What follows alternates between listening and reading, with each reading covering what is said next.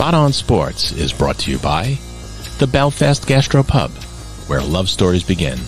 Located at 101 North Wellwood Avenue, Lindenhurst, New York.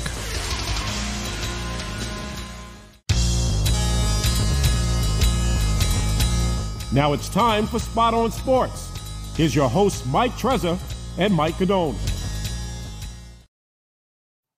Hi, everyone, and welcome to Spot On Sports, New York's premier sports talk show where we talk sports, all New York sports, and nothing but New York sports. My name is Mike Trezor, the great Michael Anthony at the controls tonight. We've got plenty to discuss with you tonight. Yankees, Mets, Jets, Giants. We've got a special in-studio guest we'll get to in just a moment. Before we do any of that, let me say hi to my co-host, the coach, Mike Cadone. Trez, great to be back. You know, after a little hiatus, I apologize. I only Acura in the entire world that breaks down on a weekly basis.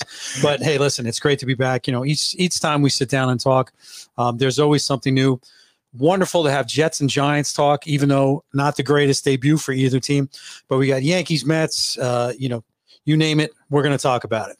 And before we do any pro sports, folks, we have a great story with a great guest. We want to introduce him right now. His name is Brad Merila. He's an old friend of mine. He's been on the show before, but last time we had him on, we had a couple technical difficulties. Of course, that would never happen with the great Michael Anthony. Not here. At the controls. No, never. But anyway, we want to welcome back to the show the guy we call the stadium guy, Mr. Brad Merila.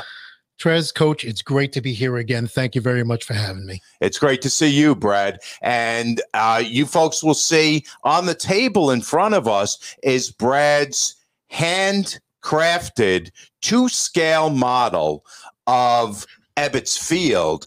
He has some exciting news about that, which we're going to share in just a moment. But just to give you guys some of the backstory, we had Brad on back in the spring. He had gotten some news from the Hall of Fame in terms of displaying this model as well as his Yankee Stadium model. But Brad, let's go back to the beginning of the story. So we're going to take you back to the 70s. Brad, you're a 12, 13-year-old kid. You came up with the idea to make a 2-scale model of the old original Yankee Stadium. Tell us when and where you got the idea and how long it took. All right. As a Yankee fan growing up, I loved the old stadium. I was there many times. I just loved the grandeur and just the way that it looked, the way it presented itself and what it represented. And when the Yankees decided that they wanted to either move out of the city to either Dallas or New Orleans or even New Jersey, New York City decided to buy Yankee Stadium and the surrounding property and renovate the ballpark and make it modern, kind of like a Shea Stadium clone almost. And I, as great of an idea as that was, I was upset that they were going to take this beautiful stadium and make a modern stadium out of it. So I wanted to represent it as best I could in miniature form. So I gathered up every piece of information I could from newspapers, from pictures, from even pictures or films that I took myself at the ballpark. And once I developed all of that info, I decided to build this model starting from the time I turned 13 years old. And you didn't know at the time just how long, how exhaustive a process it was going to be and how long it was going to take you. How long did it take you? I had no idea it was going to take me 16 and a half years to finish it. Crazy. And there were obstacles and roadblocks throughout the way that stretched it out somewhat. No internet, no computers, nothing like that. No knowledge that we have today, no technology. So everything was based on manual pictures and drawings. I would look at it after maybe 2-3 years and I decided, well, I don't like the way this looks. So I would tear it out, redo it. And once I finally got it to the point where I was satisfied, it took maybe another 12 years to finish it. In February of 89 is when I actually finished it. But before that, about 5 years before that, I was 2 light towers away from the completion.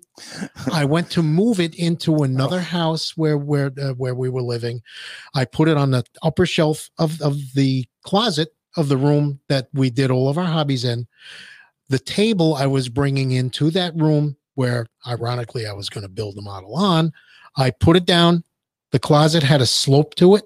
It slid and it overturned, fell right on the roof, and I lost about 2/3 of the upper deck, the whole facade, the roof, and I was very, very upset. I couldn't even look at it. So I was going to ask you, how long did it take then to get the energy to restart what you had lost? It was another couple of years easily. Wow.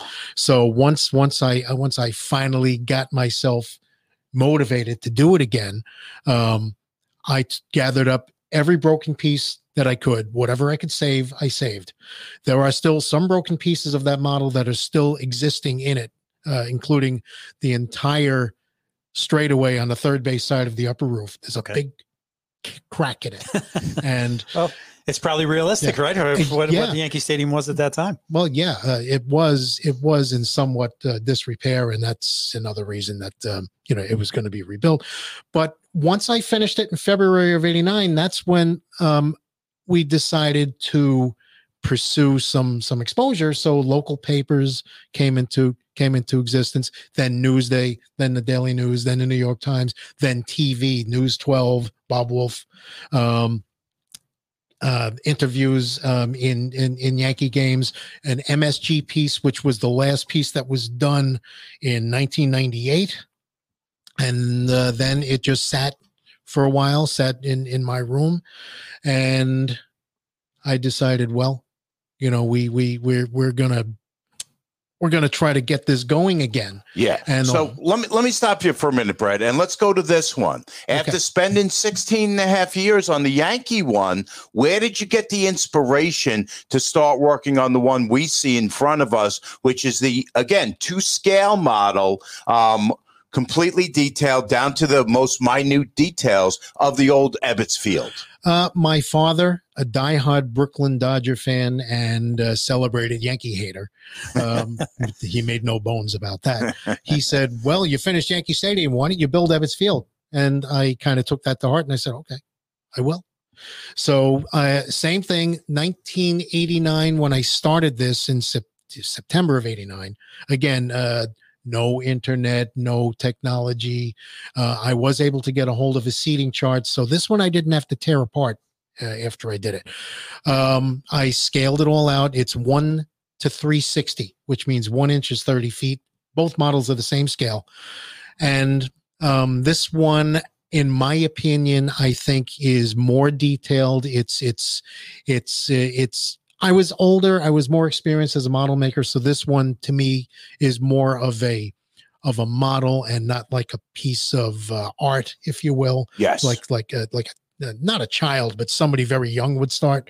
And so this one, it looks more professionally done, and it came out really well. It did. It's fabulous. And for our viewers, folks, if you haven't seen this, I don't know if you can get a good enough visual on it. There you go. That's a little bit of a better angle where you get some more of the detail. The detail on both of these is really incredible. Last time we had Brad on, he had both models with him.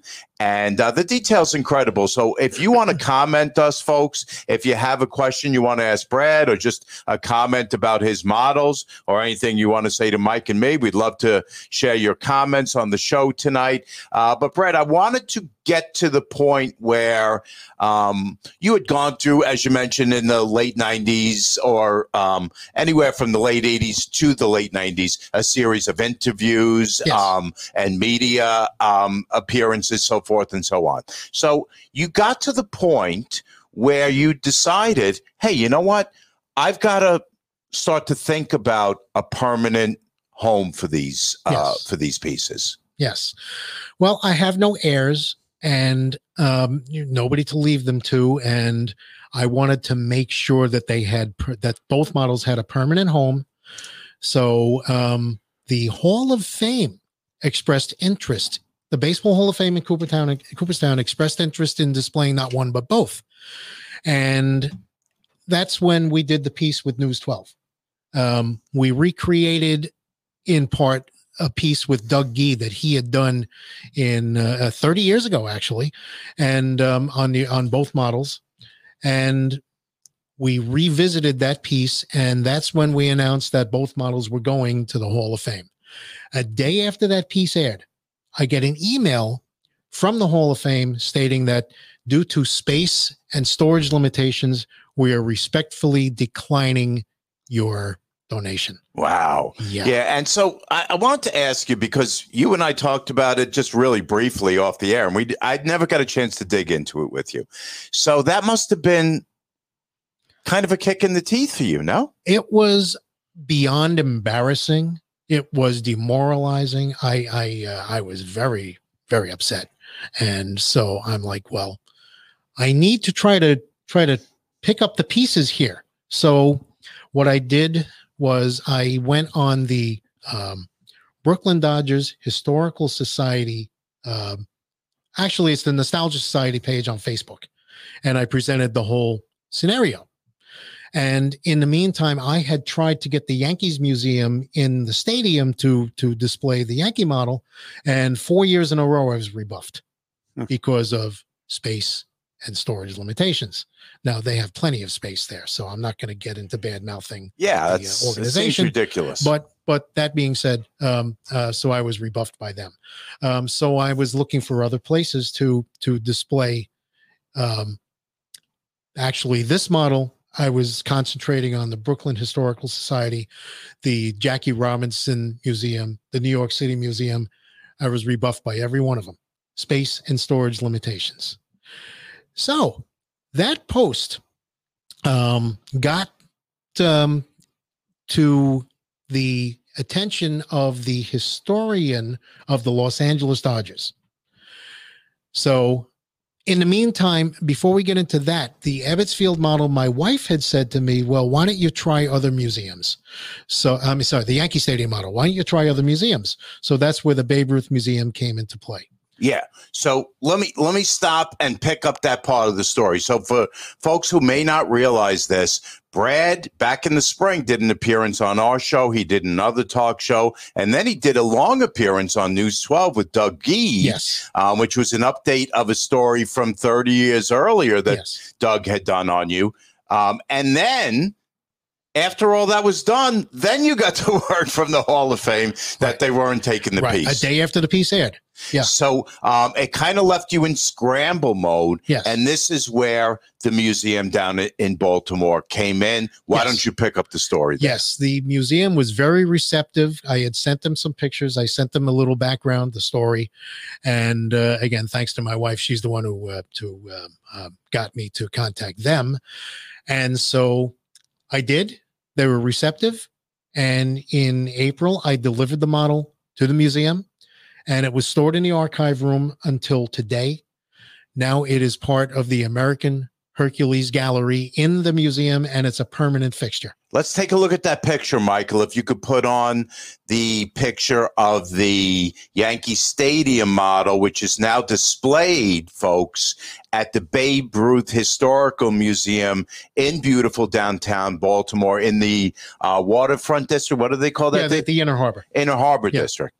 Exactly. Yes. So there you see it. That is Brad's beautiful Yankee Stadium 2-scale piece. It is now on this permanent display in the Babe Ruth Museum. Yes. Brad, I wanted to ask you, with the current state of stadiums in baseball and, almost everyone now having, at least with the exception, obviously, of the Cubs and the Red Sox, and somewhat debatable with the Yankees, having built new stadiums, is there something now that would pique your interest in perhaps doing another model for in the current day stadiums? In the current day stadiums? Take Citi Field out of the equation. I would have to think about that.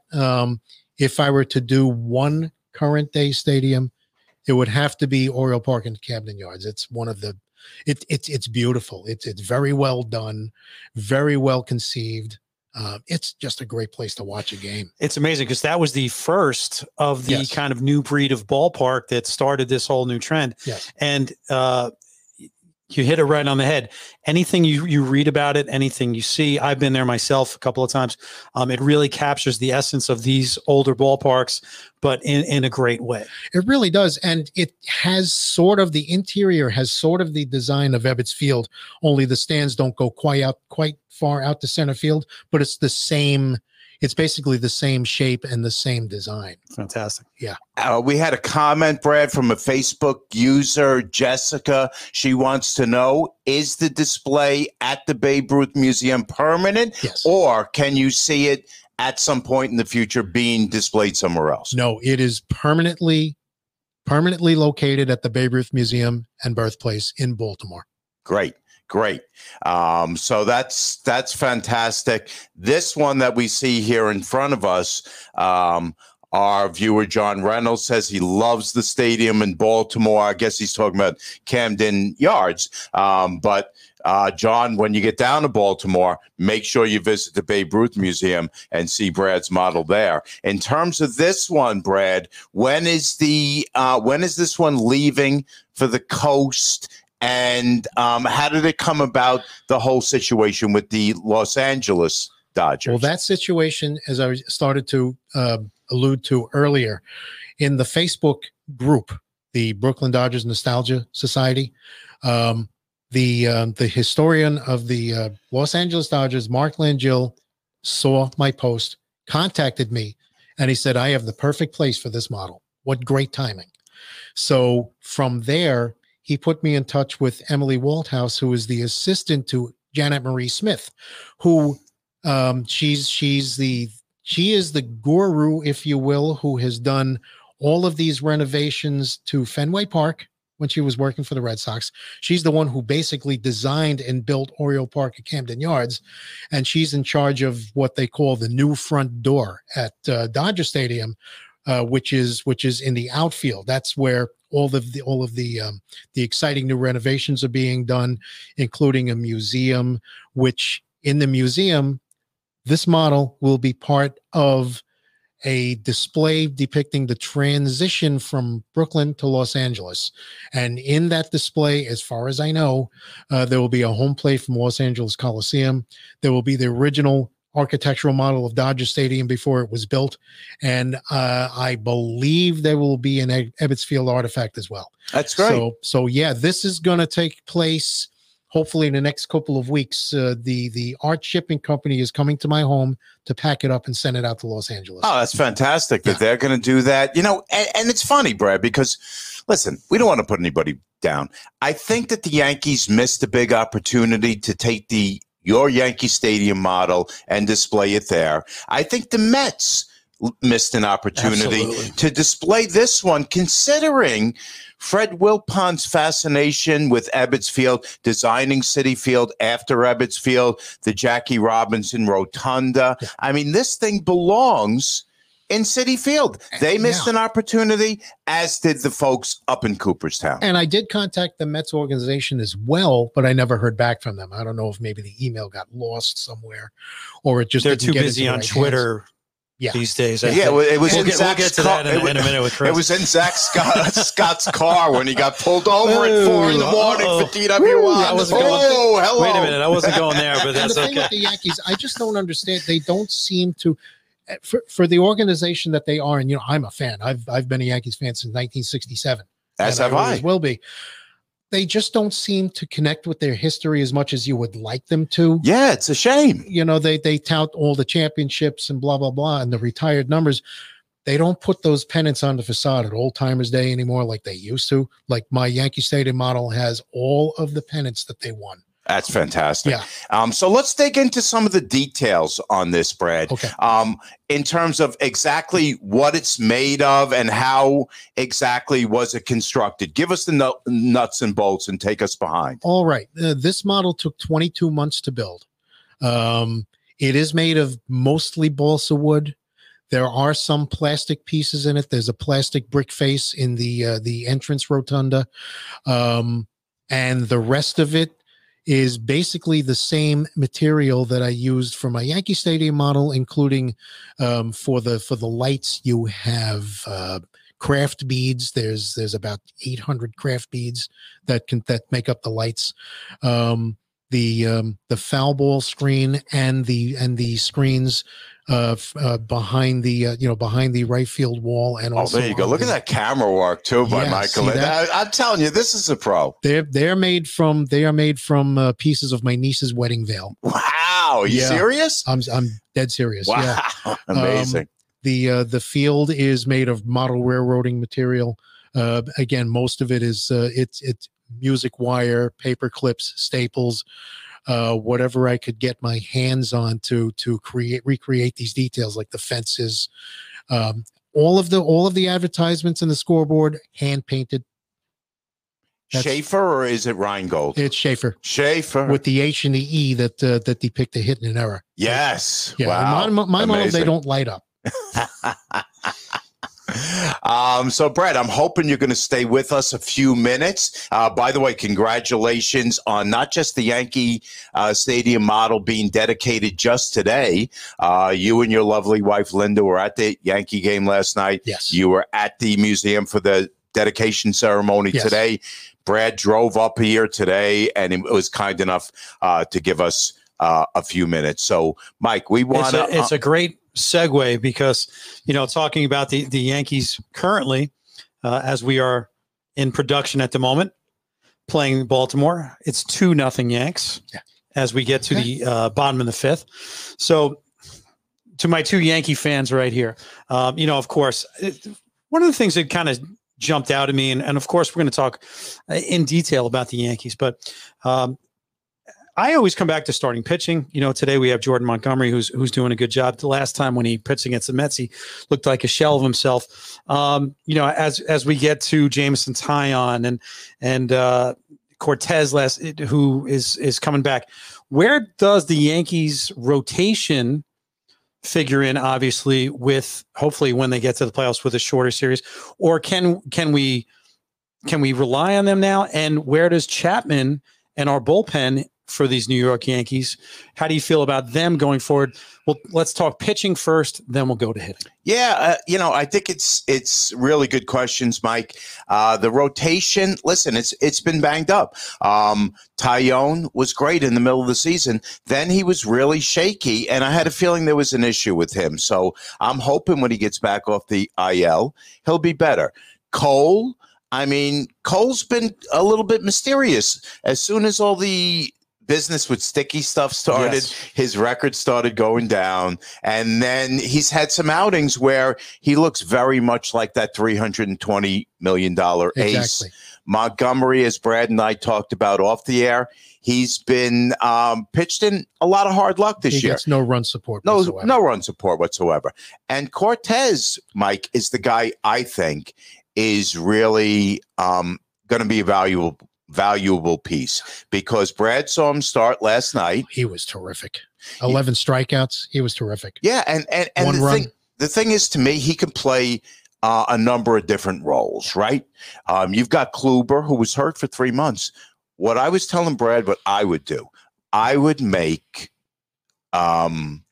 Cortez the caddy for Kluber, right? If Kluber gets blown out in the second inning, guess what? Kluber, you're out of here. You're out of here. Cortez will come in, and if it's 3 innings, if it's 5 innings, whatever it is, that's what we'll do. Yeah. So we need to see big things about the rotation. Brad, I'll let you take over the bullpen. Yeah, the bullpen, they were a strong suit. I don't know what's happening to them now. Chad Green is a shell of himself. He keeps giving up home runs.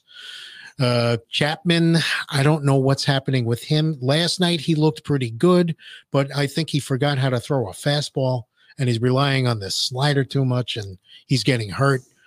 I just don't know where this bullpen is going. Yeah, it's funny, Brad, because last time we were on, I made a reference to wanting Jonathan Loaisiga to be the closer. Yeah. That night or the next day, Jonathan Loaisiga gets put on the IL. So it's been a big loss, and we're having to rely on guys like Lucas Lidke, Albert Abreu, Wandy Peralta. I mean, Joely Rodriguez. Mike, who are these guys? Well, Exactly. it's really, though, a testament to their production that they've been able to keep the Yankees where they are.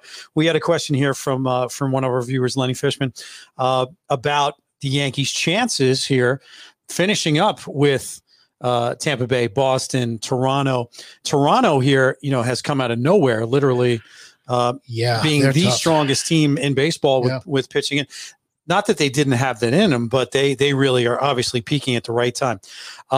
Blessing or a curse here, guys, with that schedule going down to the wire. I guess if you could answer this question, we'd put all the money we could, right? It's really hard to say. I don't see the Yankees getting the first wild card. I see them sneaking into the second. Okay, but then that's a 1-game playoff, right? And I don't know. I because it really hasn't been. I guess for quite a while, it really hasn't been about the division for the Yankees, with Tampa Bay being so far out in front. Tampa is just too good. They're not. The Yankees are not winning the division, and I hate to say that, but I believe that they're not going anywhere in the division. Going back to Lenny's question, I think it's good to have teams obviously you're familiar with going down the stretch here, having played Boston and Tampa and Toronto. However, you think of Boston, somewhere still in the mix. Tampa is going to be in an interesting situation. Are they resting players? Are they not? Toronto is going full force. So it's not like you're going to be, playing teams that are out of it. Yeah. I'm assuming this is probably, although I'm not really in tune with the Yankee schedule, but I'm figuring this is their last go around with Baltimore. It is. Okay. Today's their last game with Baltimore. Unbelievably, Brad, they've lost 7 games to the Orioles this season. How did that happen? They've got Cleveland and Texas next, so they have to make some hay against those teams. Getting back to the point you made earlier about having to play that 1-game playoff on the road, I honestly don't think that's a terrible thing. The Yankees lately have been better away from Yankee Stadium. I can't even believe I'm saying that, than they are at Yankee Stadium. So, yeah. I mean, to me, Mike and Brad, as long as they have Cole ready to go and loaded for that 1-game playoff, he's the man in a 1-game playoff. I think they're going to be in good shape. If they have to use him against Tampa, let's say, in order to get into that 1-game playoff, then you're going to be really in trouble. Yeah. If they have him, even if it's on the road, Mike, I think they'll be fine. And Cole, I mean, there is absolutely no chance for error. He has to step up and be the $300 man that they paid him to be. Quick little segue now to the hitting. Breaking news, Joey Gallo has just cracked 200. He's over 200. I still don't believe he's with his 35th home run of the year. Okay, I'll take it. I'll take it. What's the score now? They're still 2-0. Still 2-0. He put them on the board. Okay. 73 RBI. So, again, you could talk about that pickup. But another question that came to us here, which, of course, is linked to the hitting. Should the Yankees, and it's not good for anybody, should they not make the playoffs? Selfishly, as a Met fan, all right, I don't come from the school that the Yankees are the enemy so much, in that now putting on my Spot on Sports hat, if we could have everybody in the playoffs, that's going to help our squad right here. But should the Yankees not make the playoffs? Aaron Boone, yay or nay? Yeah, that's an interesting question. Our friend Ray, our viewer Ray, and our buddy just asked. So I'll let you take that one, Brad. If they don't make at least a 1-game playoff, do you want Aaron Boone out of here? Yes and no. I mean, I don't know. Come on, Brad, give us a yes or no. I don't know if he makes all of these moves on his own. I think there's a lot of analytics involved. I think there's a lot of the front office involved. And I really hate to say this, but I do think that he's somewhat of a puppet. Okay. I really hate to say that, but that's the way I feel. One more thing I want to ask you about, Brad, and I can't believe they finally got to this so late in the season, and it was the move to finally move Gleyber Torres off shortstop, and then they put him at second. He stinks there too. I know. It's in his head right now. He's overdue for a change, and I think he should have been moved a while back. But to do it with 15, 20 games left in the season, does that even make sense? Not really. Not really. You're shifting everybody around. You think there's something behind the scenes that we don't know that precipitated that move at this point? Because it really doesn't. I mean, analytics, as you mentioned, I think everybody manages and puts their teams together with way too much analytical information as it is. To make a move like that goes against every type of analytics you would think. Yeah. Although, that's above my pay grade, I would think. But why are we moving somebody at that point? Yeah, I think that they've been trying so hard, Mike, to hammer a square peg into a round hole, and they finally had to come to the realization, guess what? Gleyber Torres is not a shortstop. I said that a year ago. I mean, we have a shortstop in Queens that might. Oh, I'm sorry. No, thank you. We'll get to that a little bit later on. Let's see. We've got some good comments coming in. Keep those coming. Brian Cashman, the puppet master, says John Reynolds. And Lenny says he wants rid of Cashman too. Well, listen, I've known Lenny since I was a young. Is he a Met fan? He is not. Okay. I have known Lenny since I was a young kid, and if one thing I can tell you about him, knowledgeable and passionate. Now he's been obviously knowledgeable of the Yankees and their success for a while. Do you think Yankee fans are almost at the point, almost like we might be inferring here that some type of fresh air from the top down might be needed? I mean, maybe. Can you get so jaded might be the wrong word, but it's an expectation, and rightly so, that the Yankees are a player every year, and they should be. Even if they get in, to the playoffs, is that not good enough anymore? I don't know. The Yankees, right? The Yankees have always been expected to go to the World Series every year by fans, by the organization, ownership, by themselves, and it's a high bar to set. It really is for any team, but for them it was a rite of passage. It was expected, and I just don't know. It may be time for a change. Yeah, they've been so incredibly streaky. It's been a roller coaster ride this year, Brad. Yeah, between the 35-11 stretch and now the 2-11 stretch. I mean, it's been all year. It's been so streaky. It's been a roller coaster ride for them. Chapman's been a roller coaster ride, as you referenced.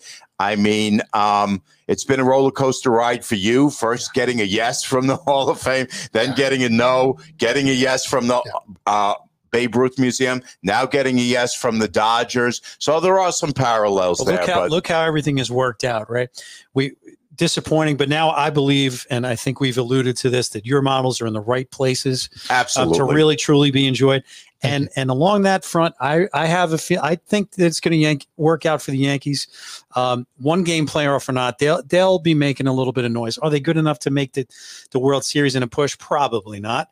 But I don't think we're going to be back here in a couple of weeks talking about Aaron Boone gone or what's Cashman's scenario.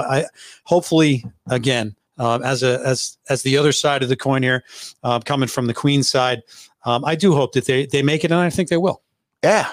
But in the meantime, Brad Merila, we want to thank you so much for being our guest. Congratulations again on the Babe Ruth, on the Yankee Stadium model being displayed at the Babe Ruth Birthplace Museum down in the Inner Harbor area of Baltimore. Congratulations on this fabulous Ebbetts Field model being shipped out to California and being displayed by the Dodgers. We thank you so much for being our guest, and it was great to have you and speak with you. I really appreciate it, and hopefully we'll have something else to talk about in the future. Absolutely. That would be fantastic. We've still got Giants, Jets, Mets with Chris Caputo to get to. We're going to get to all of it, folks, right after a quick break here on Spot on Sports. Hi, my name is Dave Crow, proprietor of Belfast Gastro Pub in beautiful downtown Lindenhurst. We are the heartbeat of the village, serving exceptional dishes throughout the day, created by our executive chef, James Tomlinson. Whether it's to dine in our purpose-built outdoor dining area that seats 60 persons, or to enjoy a pint or a cocktail at our 40-foot mahogany bar. We also have a private catering room that can accommodate up to 60 guests. Love stories begin at Belfast. Now back to Spot on Sports with Mike Trezor and Mike Godone. Attention all piano owners. Do you have an acoustic piano that's in need of a tuning, repair, or just a little TLC? Call Brad. Brad performs standard tuning, maintenance, cleaning, and repair work on your piano. Call Blues Man Piano Tuning, 631-681-9723.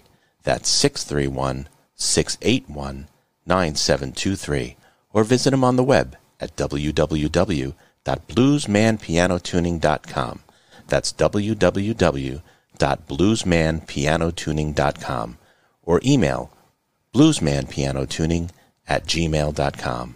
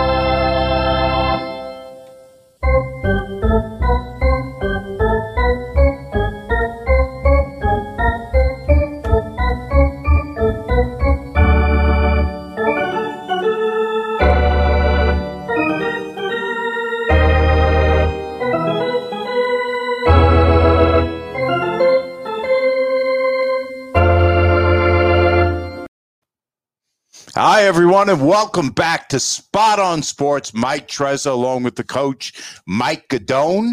It was great to have Brad here. And also, folks, we have to mention to you, even though we just played his commercial, if you have a piano, you need it tuned, Brad is your guy. He's remarkably talented in a number of different areas. Model making and music is really his thing. So give him a call, 681-9723. 631 area code. Blues Man Piano Tuning. Right now, folks, we're going to talk some New York Mets. And to help us do that, a member of the 7-Line Army and our very own venerable Mets reporter, Chris Caputo. Hey, Chris, how are you tonight? Okay, thanks for the intro. Yeah, it's good to talk to you. So I just want to see what's in your hand, Chris. Is there any type of white towel, white hanky waving? Ooh. Oh, there it is. That's the Met white towel. Are you throwing it in, Chris? That's what I want to know. Are they done? Yeah, D-O-N-E, done. Wow, you heard it, folks. I never thought I would hear that coming out of your mouth, Chris. But listen, we chatted last night because Chris was at the game. Don't know whether I should bring that up or not because, seeing it in person has got to be well worse than watching it on TV as I was. But I'm sure you just got a sense. Was there a sense at the ballpark, Chris, that the wind is out of the sails? Let's just put it this way: the crowd was way less than what you would have expected. Some people had off the next day, and maybe people are home with their holiday or whatever. But the section that we were sat in, they sold out the night that Pete Alonso won the home run derby. It was dead in there. There was nobody there, and you win Monday and Tuesday night, and instead of the Mets going into the game 72-74, you're 74-72, probably. Maybe a game and a half out. Things are a little bit different, a little bit of hype. It's almost like Sunday night against your Yankees never happened. It was like a mirage. That whole thing, it was a facade. It was a dream. The Mets were just hungover. I can complain about how many Sunday night games the Mets have to play on ESPN. They're on again this week. They had to go cross country after playing the Dodgers. They had to go play the Giants. I think that needs to change. But for the most part, they're not hitting, and when they're pitching, they're not hitting, and when they're hitting, they're not pitching. And it's just, you can't sit there and really talk about playoffs when your team is 3 games under 500. Yeah, Chris, I think you made a really terrific point about the emotion coming away from the Yankee series. Not only were those last 2 games real seesaw battles, but between that and all the 9/11 stuff and the little dust up between Lindor and Baez against Stanton, that series was really emotionally charged. And then you get against the Cardinals, a team you really need to compete with for a wild card, and they lay an egg for 3 games. Yeah, I mean, there was a lot in that Yankees series. And, Trevor May not giving up a home run on Saturday night, and they probably sweep that series. Luis Rojas made very questionable decisions. We could talk about him later. But they really blew it, and having that situation where you get Baez to hit a home run to tie it in the bottom of the 9th inning, as bad as you play, you get yourself to a 10th inning, and you have 1st and 3rd and 1 out, and the guy who hit 3 home runs is now grounding into a strange double play. Chris, you alluded to Luis Rojas and some of the interesting, I'll say that, moves that he's made. Our fan again, John Reynolds, he said Luis must go. How much do you think he really is to blame? From the managerial standpoint, or is it just that he can try to push as many buttons as possible, and he's just not going to find the right combinations this year? Yeah, I mean, we talk a lot about Rojas and kind of how he fell into this role and whether or not he's the man for it. He's been around this team, but I just think as the season has gone on more and more, forget the 60 games last year. Let's talk about this year. Maybe his hands are tied at times, but he is an iPad. He has no feel, no pulse for the game.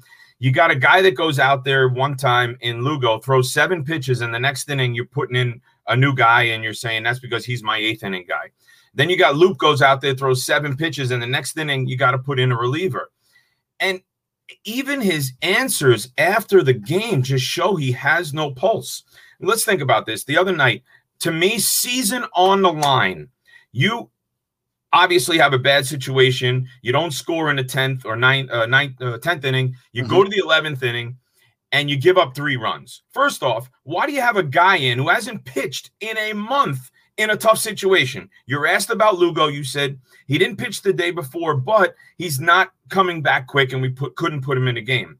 Okay, well, what about this guy? Well, he really wasn't available either. So why did you go to him instead of Trevor Williams, who Trevor Williams actually got him out of a jam later that inning? Well, we thought his right hand. Are you kidding me? A sidearm right-hander who hasn't pitched in a month was going to.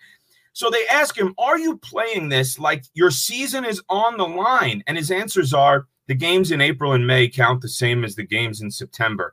You have no feel for the game. I'm sorry. Yeah, then that's just tone deaf. Reading the room.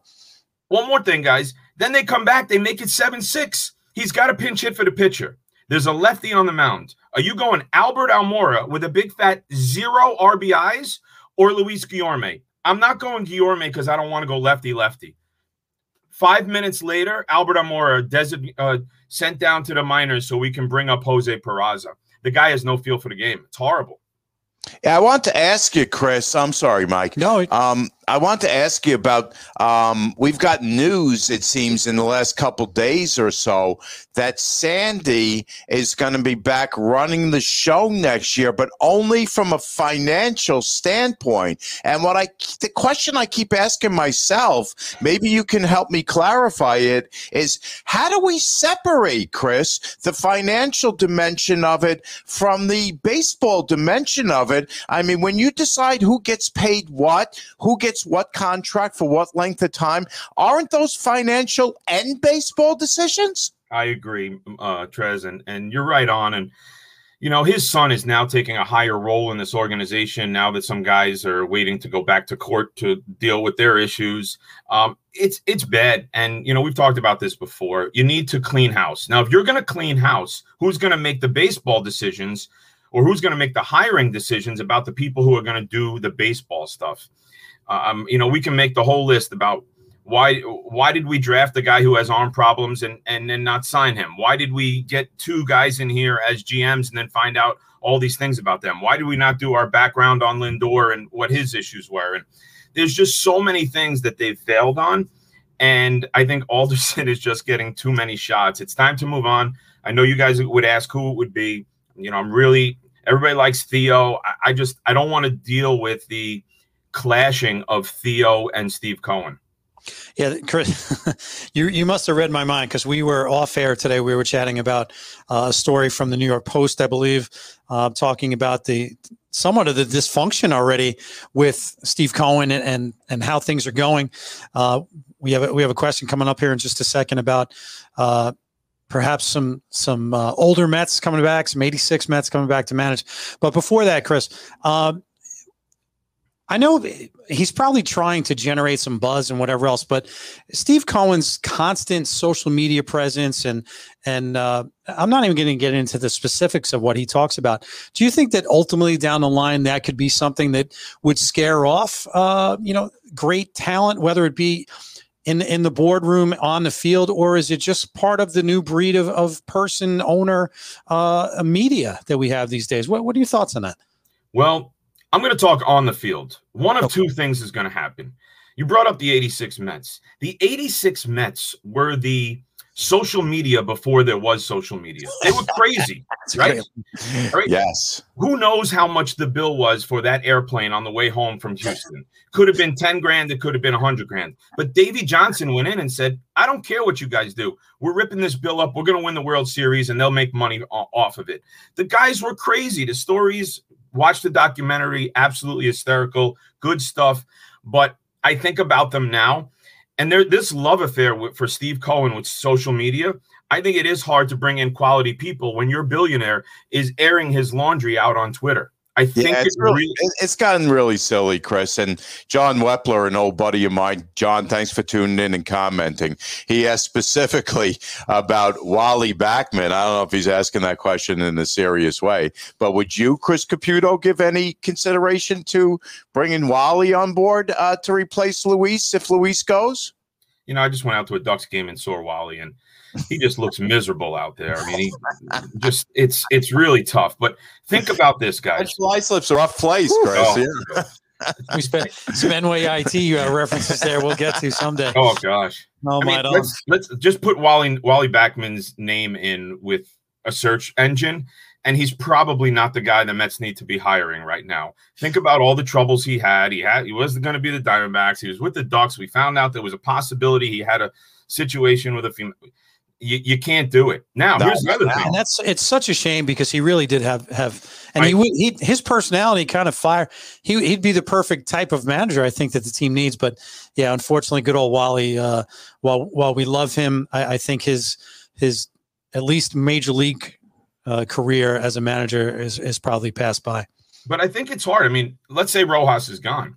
It is hard to think about who the next Mets manager would be because how much the Mets are going to do their due diligence, hopefully, in hiring somebody. But how much of a second chance are they going to give somebody who had some type of checkered past, something I like to give people second chances. Like you saw that one of the things out there they're saying is, and again, this is from a source. So if you want to go search Twitter to see who this source person is, and it's crazy. But because of the upheaval in the front office, Sandy Alderson, supposedly, according to a source, wants to keep Rojas, whereas Cohen seemed to have liked Beltran when he was first hired. Could you give a guy like Beltran a so-called first chance when he never even got his first chance last time? I think they probably would have to go get a really clean guy who hasn't had something negative on his resume.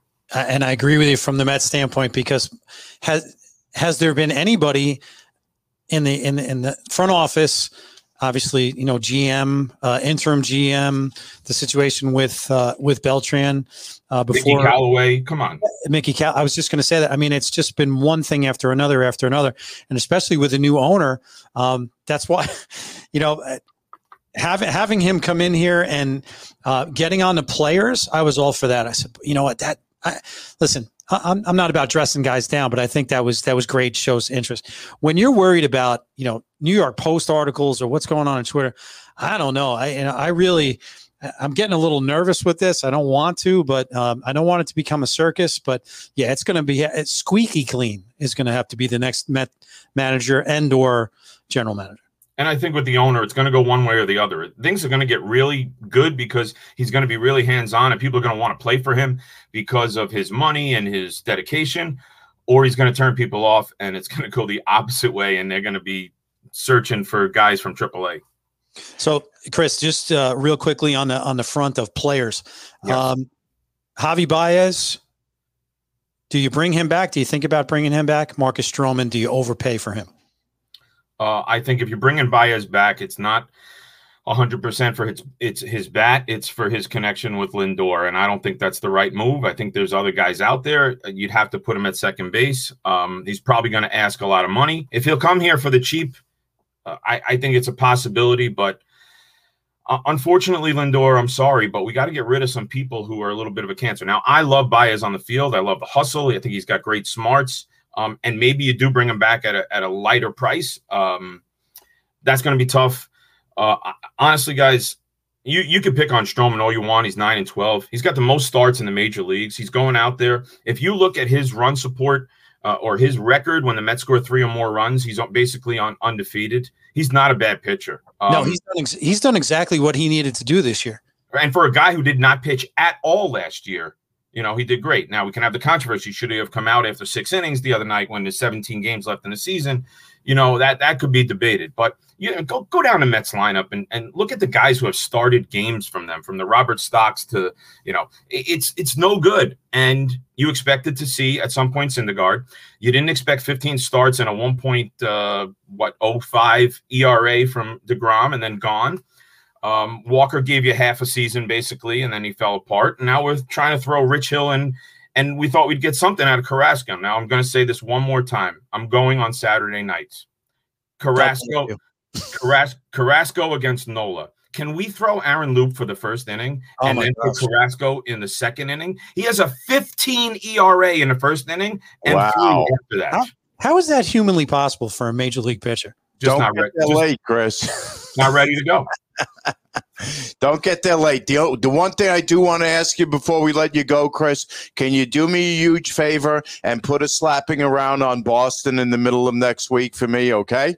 I think the matchups are in our favor right now. We got Stroman against the Houck guy and McGill against Pivetta. I think that they're in our favors. The 7 line is actually going to be 1,500 strong at one of the games. But I think the Mets are unfortunately probably going to be spoilers. Now today, I know this kind of sounds strange. If you want to say the Mets are in it, they're 4 back in the win column, but 7 back in the loss column. So obviously the Braves have more games to play. Braves got rained out today. I believe that game is still TBA, which means that even if the Mets think they're possibly in it, if they're 3.5 out going into the series, the Braves might have to play the day after the season ends against the Rockies. Who do you think the Rockies are going to care that day? You think the Rockies are going to fly in with no? So the Mets are probably in a bad spot. If they think they're going to try and get back in this, they're in a tough spot. Now, here's the thing. If you really think the Mets are going to get back in it, I've kind of done the math. The Mets have to go 14-1 the rest of the way. Nah, that's not happening, Chris. That's they got to get this done. You waved the towel. Thank you for even doing the math. Because that would put them at 85 wins, and the Braves would then go like whatever 9 and whatever. It just the thing is they do control some of their own destiny. They have 6 games against the Phillies and the Braves. So if they could sweep the Phillies, maybe we talk, but they're not going to get the wild card. You were right before, Trez. If they would have taken 2 out of 3 and possibly swept the Cardinals, they would have been right back in the thick of things. Absolutely. Chris, we got to run. We still got to get to Jets and Giants, but we thank you. Great job as always, and we'll probably talk to you in a couple weeks, okay? Awesome, guys. Enjoy Chris, that game. Yeah, enjoy the games and keep in touch via text, and I'll try to talk you down if it's 6-0 after Carrasco's first inning. So, Mike, somebody's got to get the short shrift tonight. Woo. It looks like it's going to be Jets, Jets. But we do have to dig into them for a few minutes. Well, listen, you know what? Jet fans, and it's a shame because we had a couple on before, but I'd like to hear their feedback. Every first half of the first game with a new quarterback, especially a rookie and with some injuries, is not going to look pretty. So they got down. They fought to come back. I was not disappointed at all in Zach Wilson. I thought he's strong, took a huge couple of hits, got up. Everything I read today about him was that his teammates were very impressed about his toughness, that he has the goods. You're going to feel, I would think, pretty good about them. You get Keelan Cole back. He didn't play. And now, trying to think who else. Somebody else is coming off the injured list as well, the COVID list. So you're going to have Crowder. I'm sorry. So Crowder, their number one receiver the last couple of years. So Jamison Crowder. Yeah, they're gaining. They lost Mekhi Becton. Yes. Big injury. And Vera Tucker. So the whole left side of that line is gone. That's a big one. So where do you go from that? Can you keep your expectations? Listen, toughness. They stayed in the game.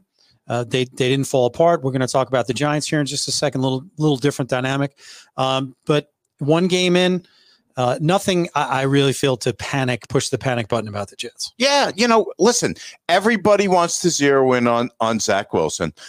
20 for 37, 258 yards, 1 touchdown, 1 interception. Now, again, this is an NFL debut. That's not bad to me. No. The Jets had some good offensive performances by the receivers. Yeah, Corey Davis, 5 catches, 97 yards, and 2 TDs. That's your big guy right there who you brought in. And what did he do? He performed. Absolutely. So, listen, being a New York Met fan who we bring in every free agent and they do nothing, as a Jet fan, if I was one, I would be very excited about that. That's production. Yeah, absolutely. Braxton Berrios, 5 catches, 51 yards. Marty Lyons told me last week he wanted to see more from the tight end Croft. Croft had 3 catches, 26 yards. And Denzel Mims, who I've been looking for more from, had just 1 catch, but it was for 40 yards. So ball was spread, at least. Absolutely. But the running game, Mike, was a little anemic in that game. I mean, really, your main rusher was Coleman, who had 24 rushing yards. So that's not going to get it done. They need a little bit more balance, as clearly do the Giants. On the Carolina side, Sam Darnold, he got his measure of revenge against the Jets. 279, 1 TD, 2 Robbie Anderson, former Jet, 24 for 35. Yep. That's what Sam Darnold is programmed to do. And absolutely, if you watch that play, Mike, if you saw it live or on the highlights, you saw Robbie Anderson absolutely smoked both guys that were trying to cover him. I think he's still running. Yeah, it was a little bit embarrassing. Christian McCaffrey, who, let's be honest, Mike, is one of the real true studs in the NFL. 9 receptions for 89 yards, 21 carries for 98 yards. That's 187 all-purpose yards from scrimmage. 30 touches, right? Yeah.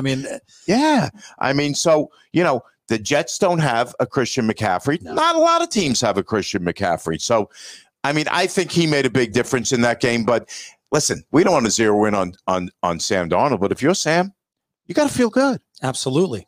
Well, listen, look at the talent level that he left and has gone to in Carolina, at least with just a running back in McCaffrey, who is also a pass catcher, who just takes pressure off.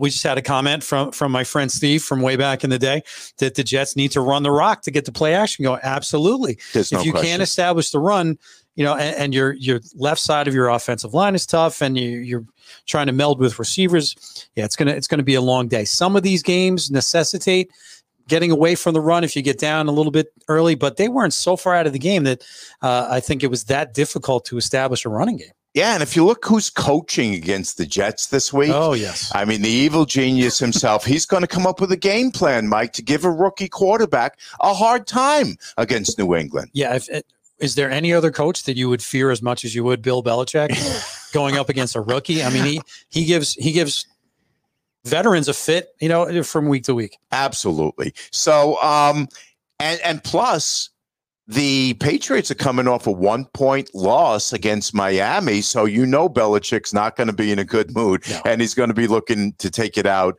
on young Mr. Wilson in that game. So let's shift gears for just a couple minutes, Mike, and react to the Giants game on Sunday. And then what we can do is we can preview the Giants game tonight. Obviously, an 8:20 game down in Washington against the football team. So Giants last week, Daniel Jones, 22 for 37, 267, 1 touchdown, but Fumble. So, here's my thing, Mike. I am so tired of people already. We're 1 game into the season calling to bench Daniel Jones in favor of Mike Glennon. It's not like you have a really great backup back there, Mike. You have Mike Glennon. So I'm talking to you, Rex Ryan. Rex Ryan, do me a favor. You're a clown. Is he even still around, Rex? Shut up.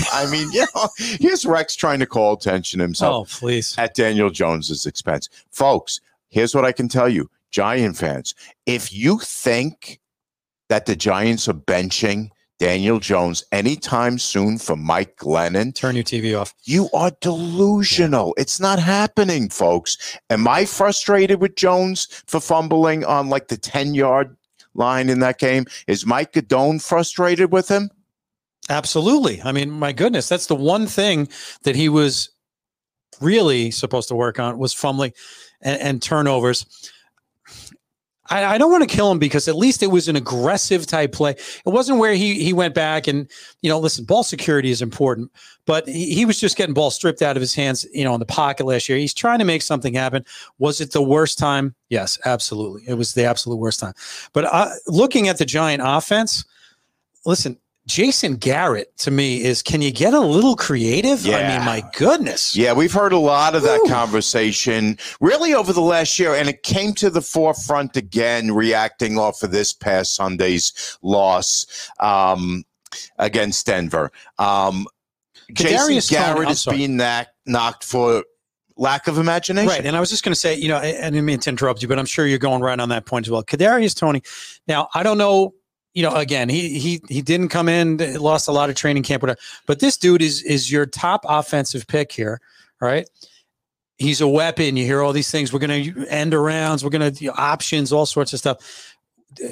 Was he even on the field? Did they do anything that would have been somewhat creative? Kadarius Toney, you ready for this, Mike?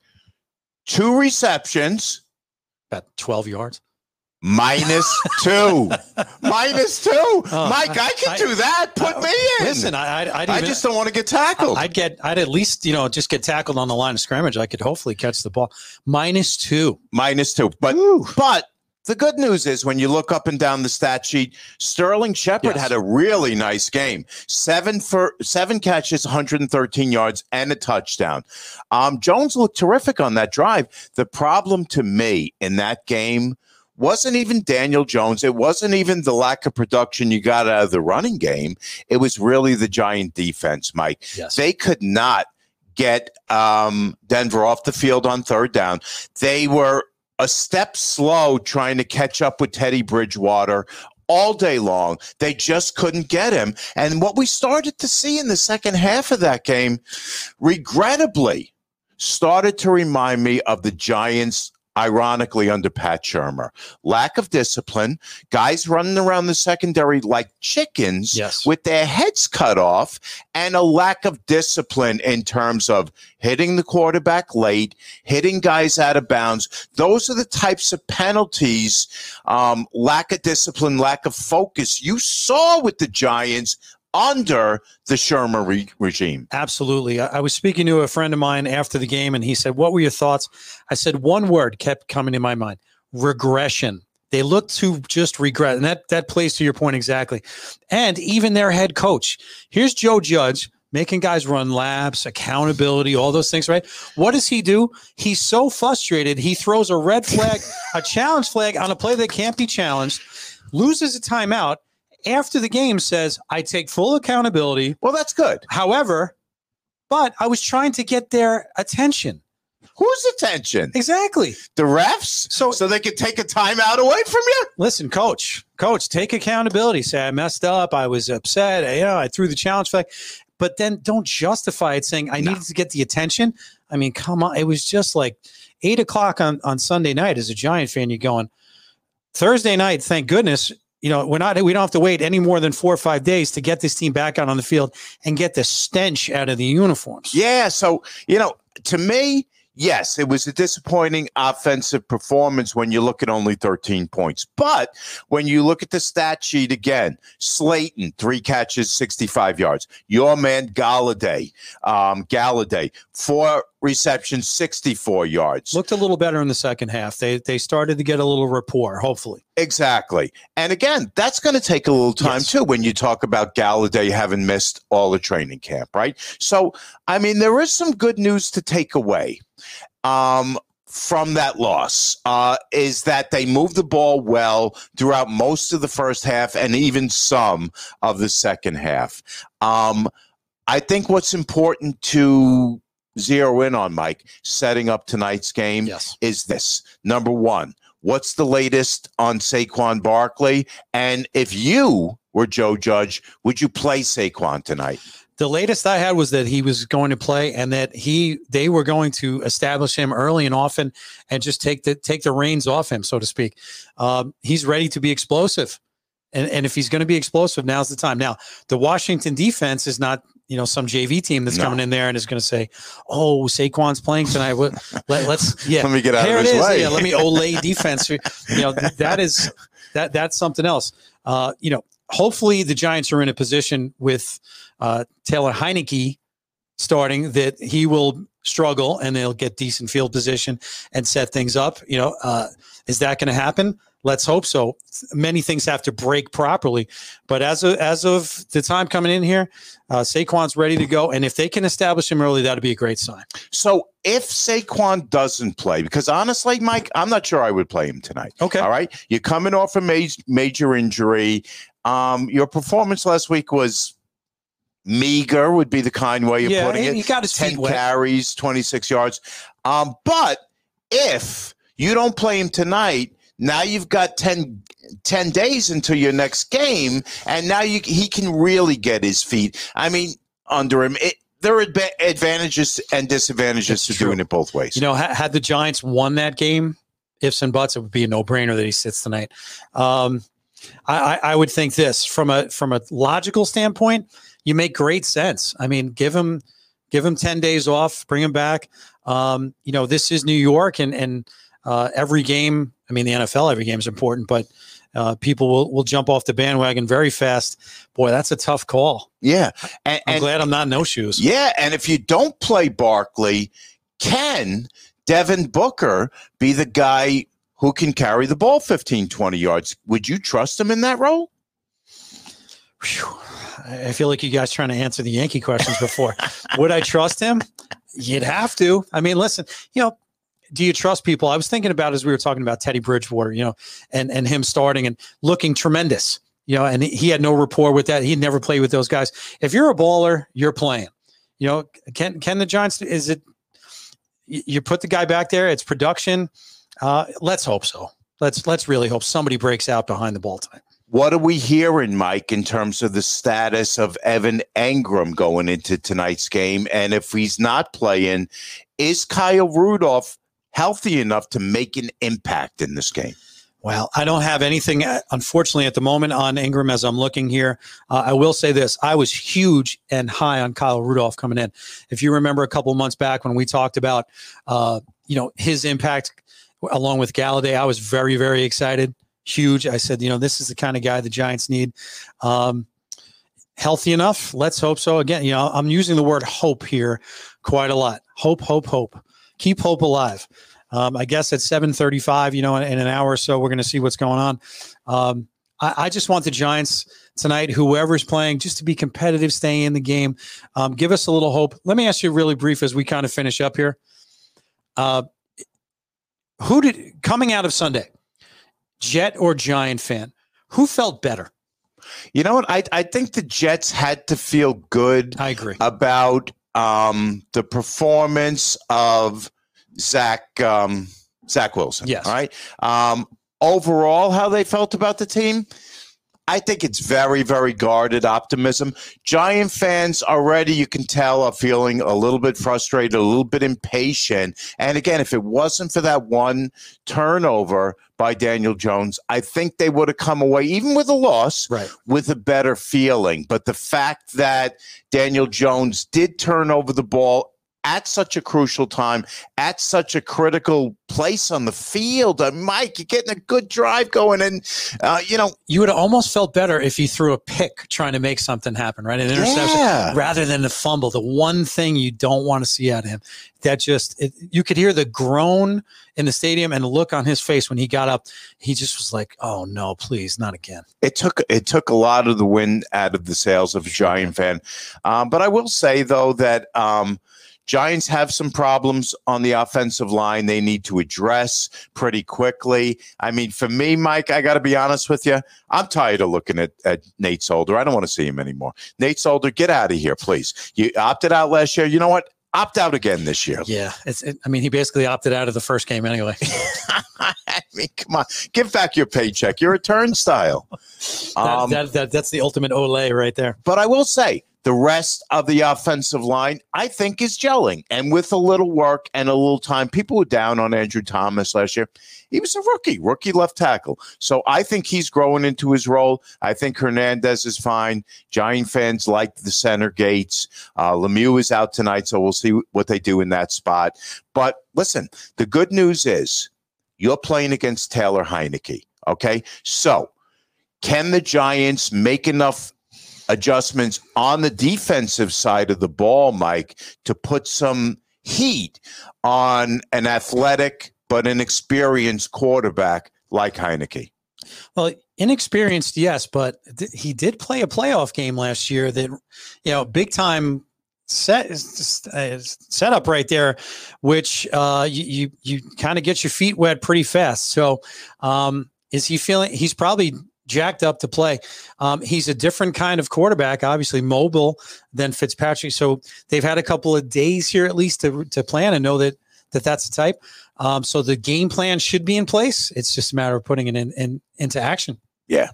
So Yanks right now, folks, as we speak, ahead 2-1 down in Baltimore.